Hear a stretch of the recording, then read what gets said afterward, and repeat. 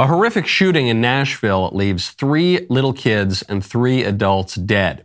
The victims were students and teachers at a Christian school. The shooter was a 28-year-old woman who identified as a transgender man.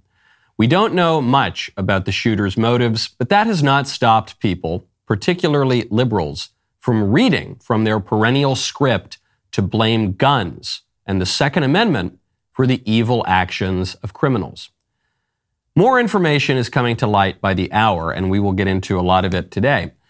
But even if we didn't know anything at all about this shooter, we would know that the fault could not lie with the Second Amendment and guns which have been around for about 1,000 years. Guns have become more lethal since the 11th century when they were invented. There's no question about that. But guns actually have not become all that much more lethal. They have not changed all that much over the past century. Machine guns were invented in the 1880s. The Tommy gun was invented in 1918. Those guns are much deadlier than anything ordinary civilians can get their hands on today. No, over the past 100 years, guns have not changed much at all. Our conceptions of mental health, on the other hand, and spiritual reality, and political institutions have all transformed almost beyond recognition. But very few people in power are willing to admit that. It's much easier to point fingers implausibly at the NRA or whatever. Much easier and much more dangerous. Our reckless and negligent rulers get off the hook. The root causes of our social rot remain unaddressed, and we all just wait for the next predictable tragedy. I'm Michael Knowles. This is The Michael Knowles Show.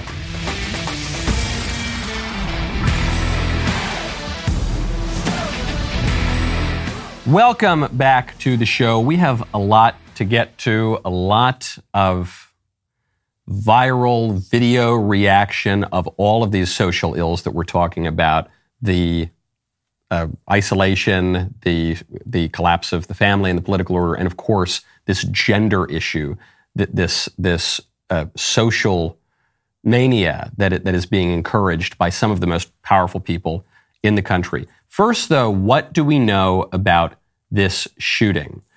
The police chief came out yesterday, some hours after the shooting, which is right here. I mean, Daily Wire is in Nashville. Nashville's not a very big town.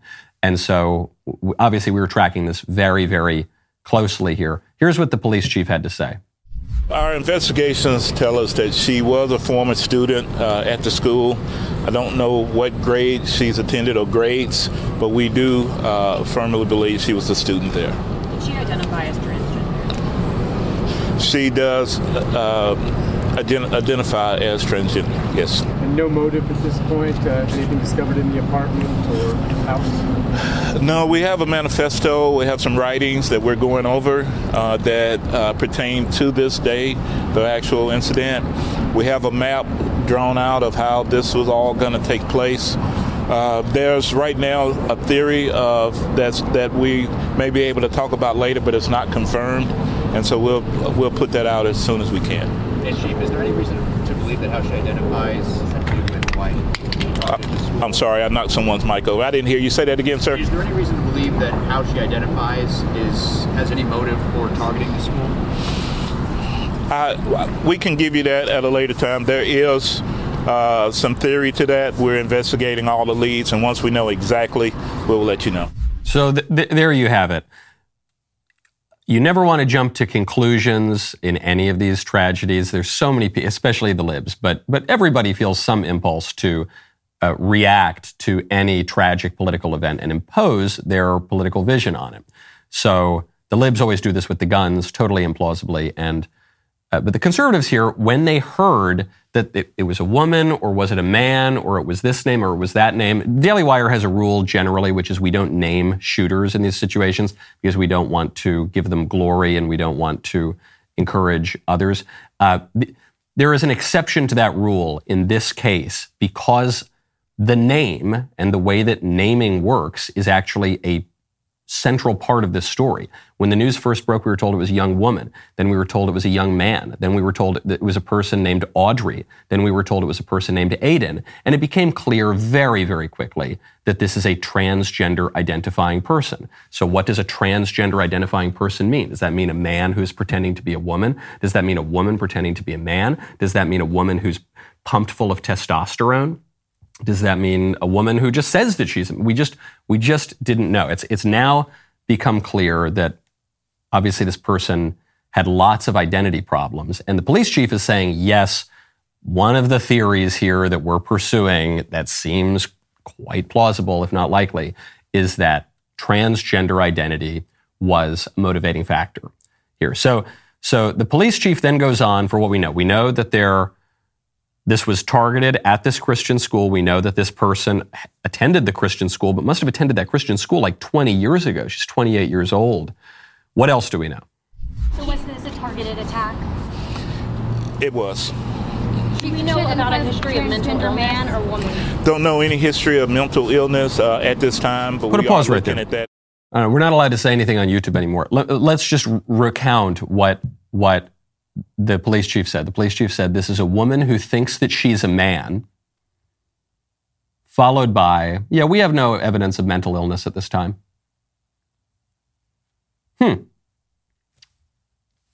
Not quite sure how to make sense of those two statements next to one another. Keep going. The investigation is ongoing, and I'm sorry. She identifies as a transgender man or woman? Woman. Was this the only school that was targeted? Put a pause there. I assume the police chief, just being a normal person, just misspoke here because this issue is so preposterous. But the question was, is this a transgender man or a transgender woman? And what's confusing about this statement is if you're a transgender man, that means you're really a woman. And if you're a transgender woman, that means you're really a man. So he answered and he said, this person identifies as a transgender woman, which would mean that she's really a man. But it would appear from all the available evidence, no, she's really a woman who identified as a man. Keep going. It was the only school that was targeted. There was another location that was mentioned, but because of a threat assessment by the suspect, too much security, they decided not to. And that area was here in Nashville, so we're continuing with that investigation as well. So this last part, not surprising at all. These would-be shooters always look for soft targets. So if there's a location where people are armed, where there's a reasonable expectation that people might be armed, where there's professional security, you're just not going to look at those places if you're attempting to commit one of these atrocities. So there was another location. There's a manifesto. We don't have any of that yet. We'll stay tuned. What are the common threads here? People are saying this is so unusual because the shooters are usually these lonely white guys, school shooters. And it's a little more complicated than that if you include gang-related school shootings but there are common threads here. And I never really thought the common threads are it's white people or it's boys or it's this or it's that. What are the common threads? History of mental illness. Common threads are social isolation. Common threads are psychiatric drugs in many cases. Not in all cases, obviously, but in many cases. The common threads are broken families. We don't know anything about this woman's family now. Maybe this woman's family is totally fine. We just don't know. And this happens again and again and again. This happened not that long ago. A Colorado, also transgender identifying teenager, shot up a Denver area charter school pretty recently, left one student dead and 8 others wounded. And the curious timing of this attack is that it coincides within a few days of a planned national event called the Trans Day of Vengeance. According to a national group contacted at Our Rights DC, April 1st will be the Trans Day of Vengeance to stop the transgenocide, allegedly. What is the transgenocide? A hallucination of people who don't have a very good grip on reality. What is the transgenocide, quote unquote? The transgenocide is a fable made up by disturbed people to justify violence against conservatives and Christians and normal people who understand that men and women are different and don't think that we should let men enter into the women's locker room and strip down naked. So the Trans Day of Vengeance is supposed to take place in Washington, D.C., though some of the people who are supporting this have suggested that the Trans Day of Vengeance take place outside of Daily Wire headquarters, take place in Nashville. The group is run not just by completely fringe lunatics. Well, they might also be fringe lunatics, but some of them have had mainstream jobs. The group is run in part by a former Democrat staffer, Bo Bellotti, the trans national recruitment director. He's a former staffer for Virginia Democrats. They've raised money specifically for firearms training. They've called for direct action in Nashville. Trans Day of Vengeance. Not the Trans Day of Justice. Not the Day of Justice for everybody. Justice is when you give to people that which they deserve. Vengeance is not that. Vengeance is when you personally take retribution for a personal slight, perceived or otherwise. And it reminds me of an old proverb that people variously attribute to all sorts of thinkers, and no one really seems to know where the proverb comes from, but it's a good one. That is, when you set out for vengeance, dig 2 graves. Dig 2 graves. Dig a grave for the person you want to get vengeance on, and dig a grave for yourself, because that's how it's going to turn out. Certainly how it turned out yesterday. It's how it always turns out, though, in the long run. Because either the quest for vengeance to get retribution for a slight, real or perceived, will either result in you being killed or being jailed, or it will result in the destruction of your soul, because vengeance is mine, saith the Lord. So do not take vengeance. This is from Deuteronomy. This is from letter of St. Paul. Do not take vengeance. We want to take vengeance all the time. And we can't do that. We can't do that because it's very bad for our souls. It's very bad for society. We have a civil authority to exact justice. And people feel really justified in their own personal vengeance. And they feel really angry. Jeffrey Marsh, who is this transgender identifying social media person who speaks directly to children and asks little children to message him so they can talk about sex together. Jeffrey Marsh said that transgender identifying people should be really angry, channel that anger. Everybody should be really angry. You only hear this from disturbed people, generally on the left. If you are channeling your anger, not your sense of justice, not your political action to transform the civil authority, to enact justice in a more perfect way. But if you're saying we're going to go out there, we're going to get vengeance, you're almost certainly on the wrong side of things.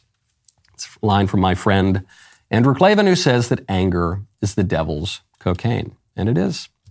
And it is. And what do we know about all of this? We don't know the specific drugs that this person may or may not have been on. We don't know the psychiatric help that this person may or may not, almost certainly did not receive. We do not know the nature of the person's family or community or hatred of Christianity, perhaps, if it's targeting a Christian school. We don't know any of that. We do know that this stuff is demonic. We do know that because we strive against not flesh and blood, but against principalities and powers and spiritual wickedness in high places. And when ideas pervade the culture that convince you to deny reality and to pursue fantasy, and the deeper one that you pursue fantasy, the more angry you should become. And you will become, because when we live according to lies, we become very frustrated because the reality doesn't match up with what's in our minds. That is demonic. That's all that is. Speaking of political violence, a lot more of it, even outside of Nashville. A staffer for Rand Paul was stabbed and almost killed in broad daylight in Washington, D.C. This after Rand Paul was stabbed and almost killed at his home by his neighbor. The Metro Police Department said that the Rand Paul staffer, an adult male, was stabbed multiple times and treated at a hospital for life-threatening injuries. Court documents show the victim told the detective at the hospital he didn't know the suspect and did not have any demands made of him before the attack. We have been told relentlessly for the past 3 years that the American left is under assault, and the American left is representative of our sacred democracy, the temples of which have been under attack by the right-wing terrorists. And yet when I think of the political violence in recent years, I'm not saying all of it comes from the left, but the vast, vast majority of it comes from the left. And of all the mainstream political violence, all of it comes from the left. Virtually all of it comes from the left. When I think of the attack on Rand Paul, when I think of Steve Scalise almost being killed, I think Rand Paul was at that game too. When I think of the attack now on this staffer, when I think of the near assassination of Brett Kavanaugh, when I think of the illegal protests outside the Supreme Court justices' houses, which were permitted and even encouraged by the ruling class in D.C., when I think of Hillary Clinton saying you can't be civil with Republicans, when I think of Maxine Waters saying that when you see Republicans in the street, you need to push back on them, you need to go to their homes where their children sleep and say you're not wanted here. When I think of Kamala Harris bailing criminals out of prison, the rioters from the George Floyd riots, and she raised money to bail them out of prison. When I think of staffers for Joe Biden doing the same thing, not bailing out peaceful protesters, bailing out the criminals, and on and on. I think of Ted Cruz getting chased out of restaurants. I think of Chuck Schumer standing outside the Supreme Court saying, "We're coming for you, Brett Kavanaugh. We're coming for you, Justice Gorsuch." That's when you're going to feel the wrath. That's what I think of. It's almost all from the left. And why do I bring this up? Not just to hit the left, not just to put a mirror up to the left and show them the wickedness that is the consequence of their ideas, not just their ideas about how to govern one policy or another, but their broader political ideas that normalize and encourage vengeance and violence and incoherence and unreality. But then I bring it up because very often we can deceive ourselves. We are constantly deceived because the imagination of man's heart is evil from the beginning. And so it is very often in the moments of what we perceive to be our most righteous indignation that we are most liable to go wrong. The people who are behind the Trans Day of Vengeance, the people who are encouraging this kind of political violence, I am certain that they are convinced they've convinced themselves that they are totally justified in anything that they do. They've convinced themselves that right-wingers are trying to commit a genocide against them. They're basing that on nothing. They're basing that on either lies from the media or their own fantasies, a fever dream that they had, based on absolutely no reality whatsoever. But they've convinced themselves of that, and they feel that righteous anger, and the devil just loves that. The devil just loves that delusion. When I was thinking about how to cover this story today, especially that it's so close to home, Nashville's a very small town. Everybody knows everybody. I know we were having some discussions about, what one is feeling. And I said, I know you're probably feeling righteous indignation. I said, I'm not feeling righteous indignation exactly. I mean, I'm terribly sad. I'm furious at injustice. But it was all just so predictable. It's all just so predictable. I guess that's where my sort of resignation comes in on all of this. Because what's going to happen now is the libs are going to talk about guns for a little bit. That's probably not going to go anywhere. They're going to try to ignore all of the inconvenient facts about this shooting. Then they'll move on and they'll find a more convenient shooting, and then they'll talk about guns again. Guns have nothing to do with this. Have absolutely nothing to do with this. Guns have not changed one bit in the last century. You know how guns have changed? The design of some of the rifles have changed a little bit. Maybe some of the rifles are even a little bit easier to use now. But the lethality of weapons has not changed at all. In fact, the most lethal weapons are harder to get now. When gangsters were using Tommy guns back in the early 20th century, that was a hell of a lot more lethal than whatever rifle you can go buy at Walmart today. The guns have not really changed. They certainly haven't become all that much more dangerous, if at all. What has changed is the fact that we call insanity sanity, and we call truth falsehood, and we call good evil, and we call beauty ugliness.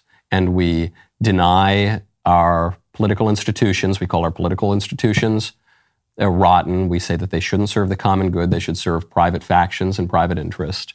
We say that the fundamental political institution is not real, but is totally socially constructed. We can redefine it into whatever we want.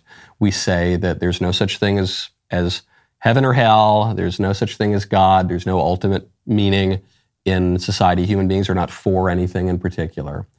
Is it any wonder that people go crazy?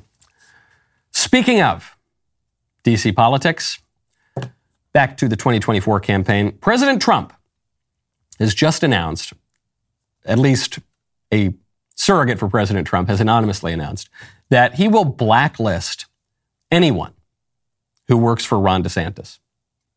This is being reported by Real Clear Politics, which is right-wing. It's center-right, at least. They've said that anyone who has worked on tour to promote the governor's new #1 best-selling book, The Courage to Be Free, Florida's Blueprint for America's Revival, or who works on any potential presidential campaign, as Ron DeSantis is already obviously running for president, will not be able to work for Trump's campaign or in the Trump White House. The source close to Trump said anonymously, "It's a time for choosing. If you work for Ron DeSantis' presidential race, you will not work for the Trump campaign or in the Trump White House." Trump has to put this pressure on right now because this has become, at least for now, a two-man race. The original play and the original operating strategy was that Trump would announce, that would clear the field, he would be the nominee, they'd move on. When it started to look dubious that that would happen, you saw Trump move up the moment of his announcement to now 2 years before the race. That still did not discourage people from running. Nikki Haley announced she would run. Vivek Ramaswamy announced she would run. Tim Scott's making noises. Mike Pence is making noises. A number of other people are making noises. And obviously Ron DeSantis is the #2 candidate. So Trump has to threaten to blackball these people, because if he can kneecap Ron DeSantis, then he, for all intents and purposes, has the nomination. And he has to show consequences for disloyalty. That's what he's riding on.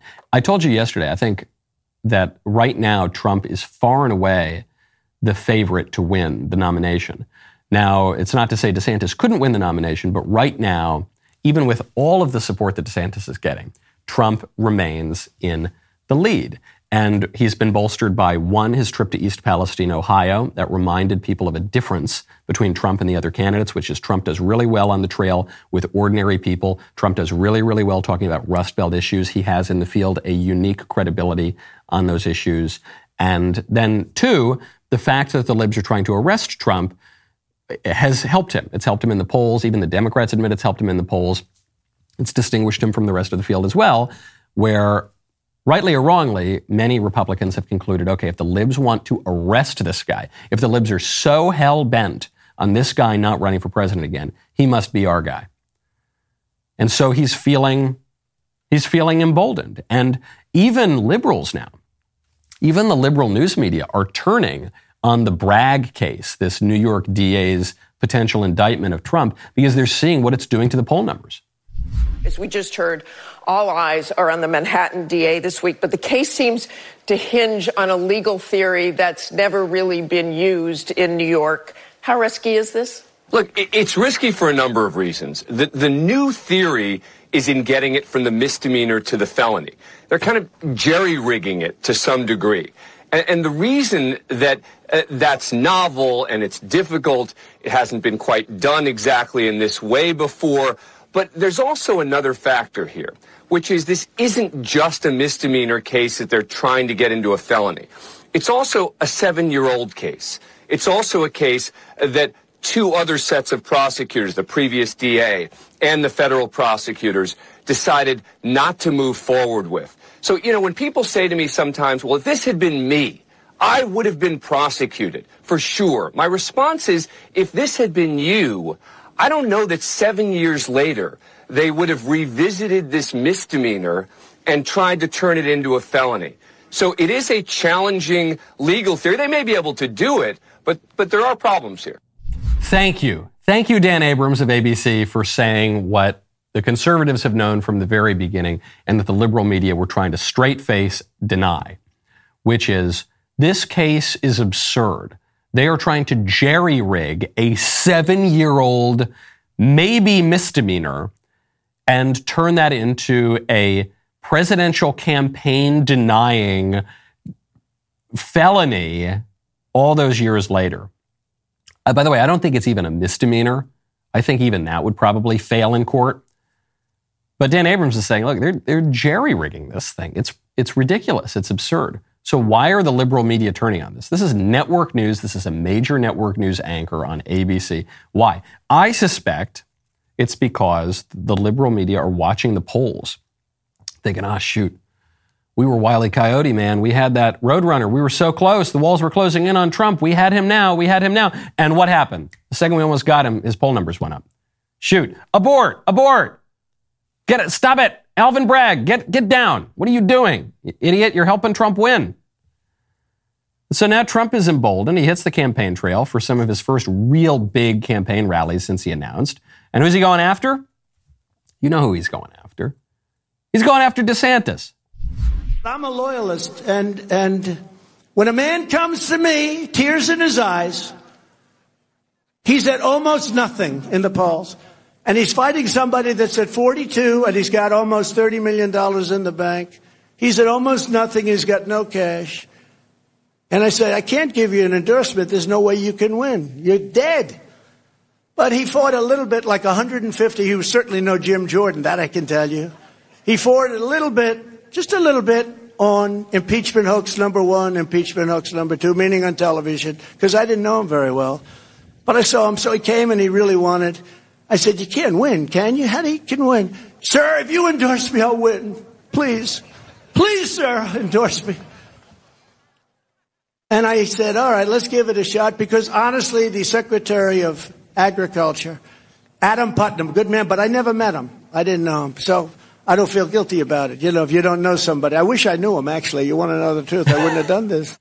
I wish I knew him now. Man, I would have endorsed that guy, knowing now that DeSantis is running against me. A lot of people are saying, can't Trump lay off DeSantis?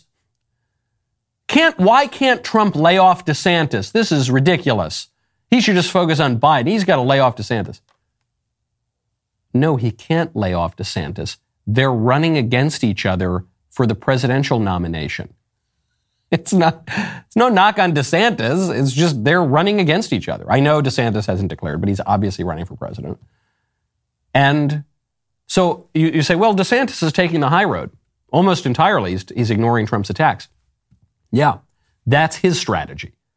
That's how he's going to beat Trump. And Trump's strategy is to relentlessly attack DeSantis. That's how he's going to beat DeSantis. That's politics.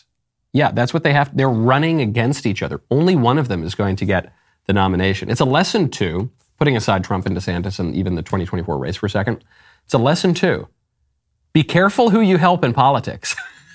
You got to make sure they're on your team, man, because if you make a person a little too strong, and then that person decides to challenge you at a certain point, you're going to have basically nobody to blame but yourself for helping him. This was an issue with Jeb and Marco Rubio in 2016. Jeb helped make Marco Rubio. Then Rubio ran against Jeb. Jeb was very upset. Jeb said, this is disloyal.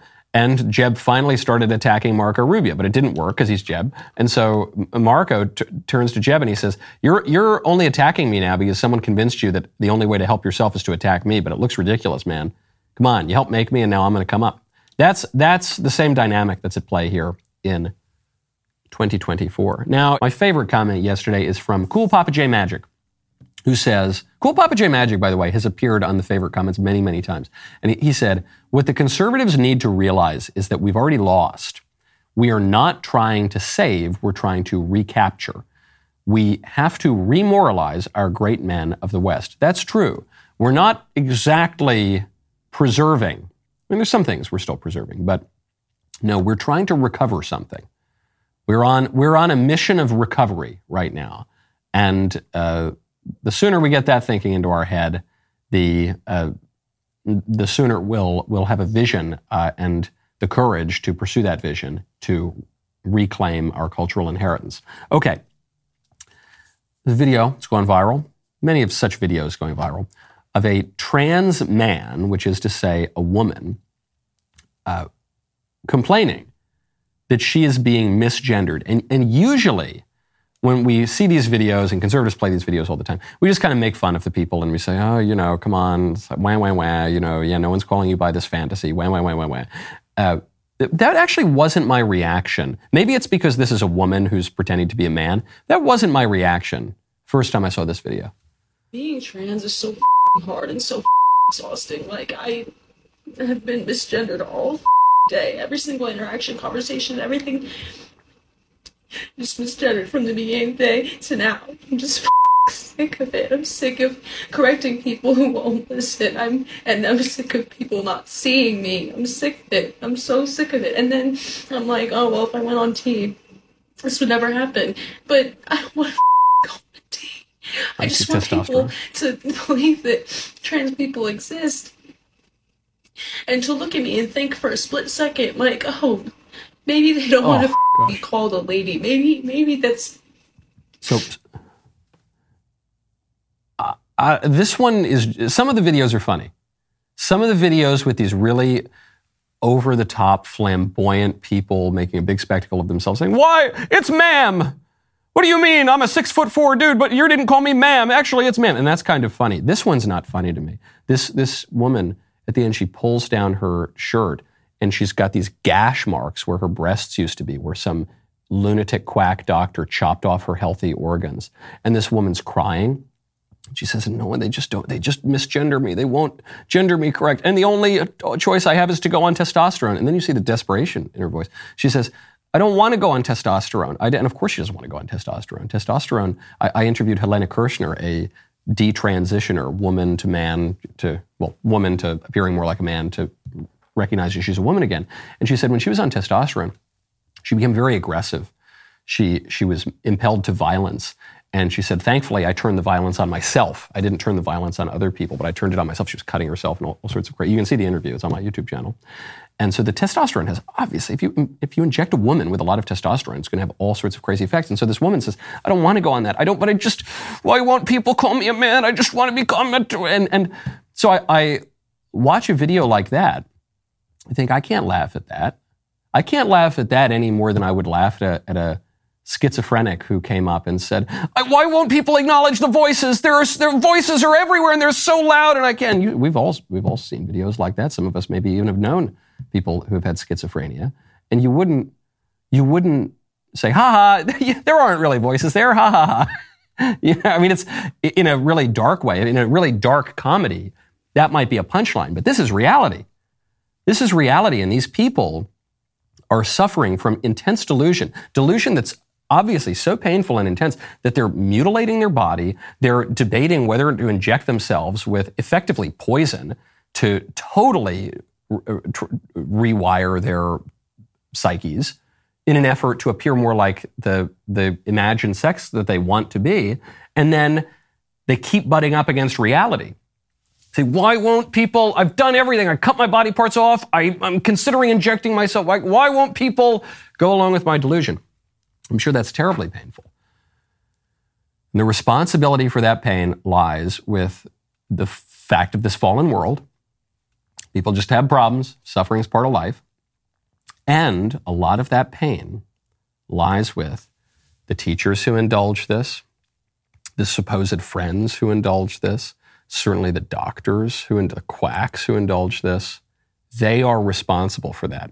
When you affirm people in lies, and then the people become very angry and depressed because the lies they have been told and affirmed in don't correspond with reality, the liars bear a lot of that responsibility. It's not the people who told them the truth that bear that responsibility. It's the liars who bear that responsibility. And those liars have a lot of power. You can't blame that woman. Joe Biden's telling her that she's a man. But she knows she's not a man, deep down, because she lives in reality. And her imagination has to butt up against reality as she makes it through her day. Her teachers told her she was a man, I'm sure. Her whole community did. I know the teachers are saying this stuff because the teachers now are crying when Republican governors and legislatures say that you can't teach this stuff in schools, that you're not allowed to have gay porn, like actual gay transgender porn in schools. And the teachers are whining and crying about this, like this Texas teacher. If you've been living under a bubble, then let me tell you, the right is trying to destroy public education. You might watch a video like this and you're like, this person's not smart at all. Wow. No, they know what they're doing. I'm not bashing all charter schools, but charter schools are a place where problematic things can happen. Let me share an experience from a charter school I interviewed at in Texas where, no, I did not take the job. I interviewed for a school librarian position. I was really excited because I was like, okay, I think I'm going to go back to teaching this year after having my daughter. I was told that the board hand selects every single book that goes into the library, and you cannot put a single book into the library without the board's approval. So I straight up asked, can I teach a book with a gay couple in it? And they were like, oh, if it's not explicit, that means no. That is an example of what people like this. Pause there, hold on. So I didn't know what the answer to that would be. And I don't know what the answer should be. I guess it maybe depends on the age of the students, but do you think that in a third grade classroom, students should be taught about these divergent lifestyles? I don't think so. Shouldn't children be taught men are men, women are women, marriage is the union between a man and a woman? That's what marriage does mean, necessarily means, and always has meant. And certain people live in eccentric ways, but this is not what we're going to tell you is normal and desirable.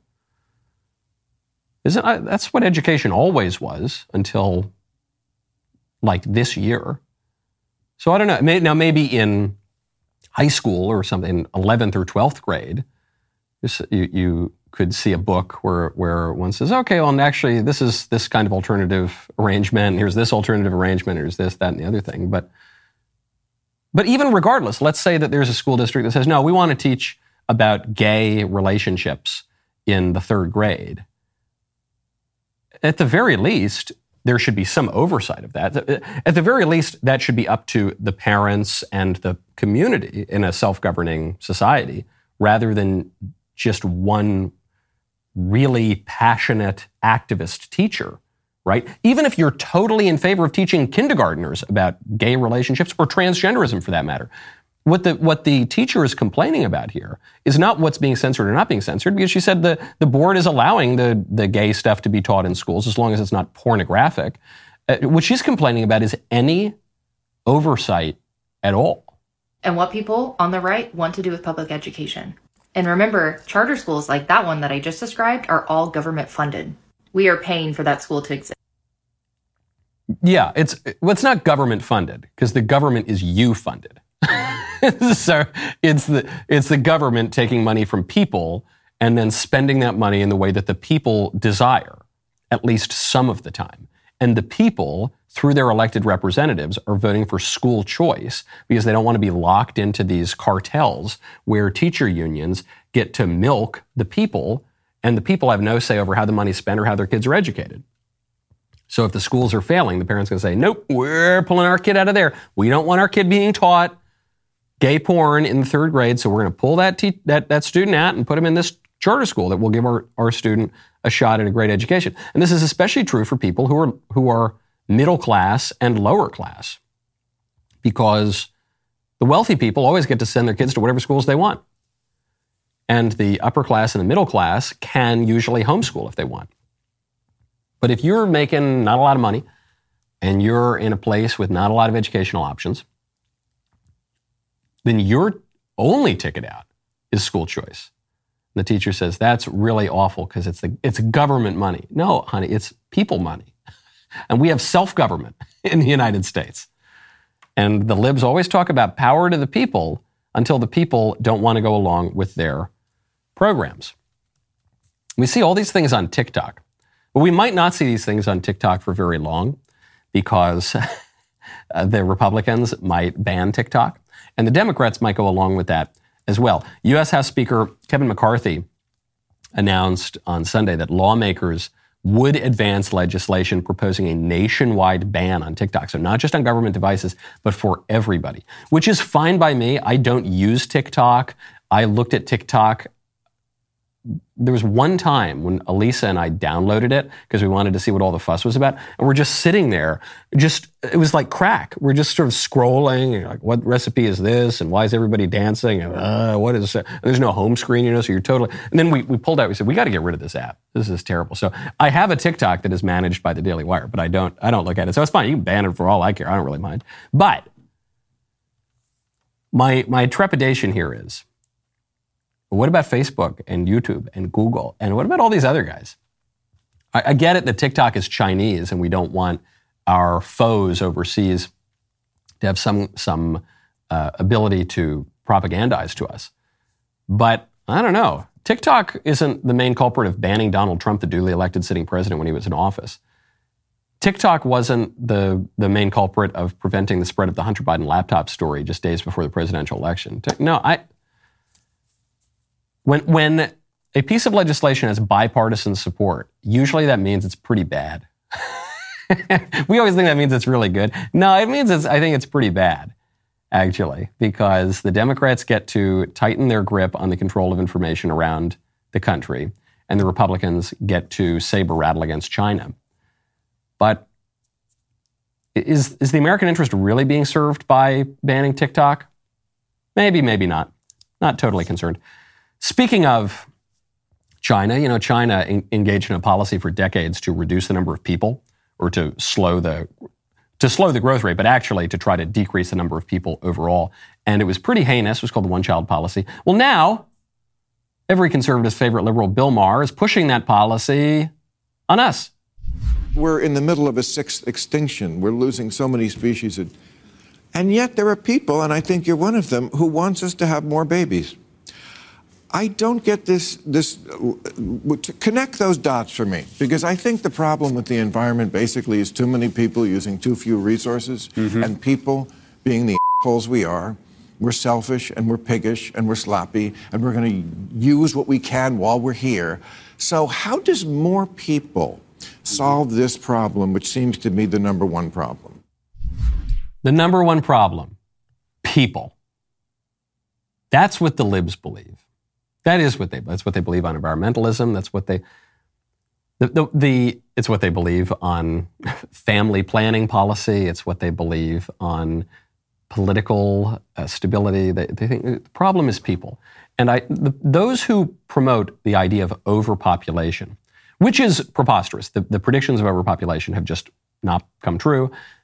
This was predicted in 1970 in a book by Paul Ehrlich called Population Bomb. He said within a decade, there will be mass starvation, mass famine, because of the growth of the population. We need to sterilize people. We need abortion. His policies were implemented in China and India to disastrous effect. And then what happened? 50 years later, the world population has doubled. Malnutrition is at an all-time low. So it's not true. But I always wonder with these people who push overpopulation. They say, the solution to all of our social ills is fewer people. My thought is always, okay, you first. You first. You think we got to get rid of the people? Okay, you first. But I don't really mean that. I don't want these people to kill themselves. I can't help but notice, though, that all of their policies have this strange commonality. They want abortion, which means killing people. They want mass contraception and contraception education, which means fewer people will be conceived. They want now the mass castration of large numbers of children and adults, but children too, through the transgender transition. That means fewer people. They want marriage to be redefined into oblivion, which means fewer people. They want environmental policies that impel or compel people to have fewer people. They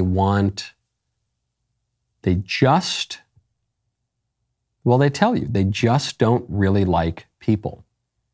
That is an ideology. Leftism is an ideology of misanthropy. And what it redounds to ultimately is a kind of a suicide. I talked about this last week, actually, in my speech at Purdue.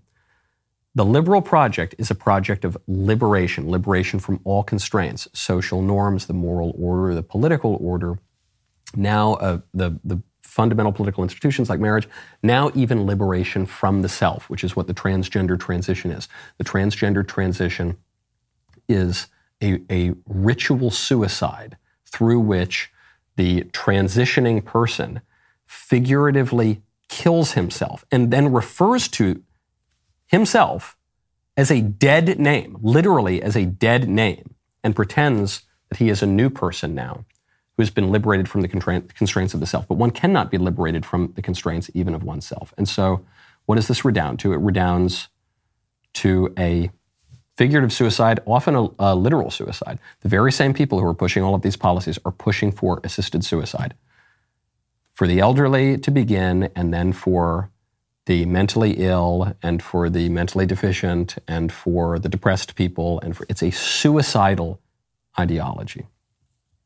It's not a problem of guns, it's not a problem of self-defense, it's not a problem of any traditional aspect of our political order. It is a problem of an ideology that has steadily taken hold for a very, very long time now, that redounds in a political, spiritual, and personal death. On that bleak note, we will be moving into the member block, the Nostradamus Membrum Segmentum. We will be examining some movies that Mr. Davies insists that I check out. The rest of the show continues now. You don't want to miss it. Become a member. Use code Knowles, K-N-O-W-L-E-S, at checkout for 2 months free on all annual plans.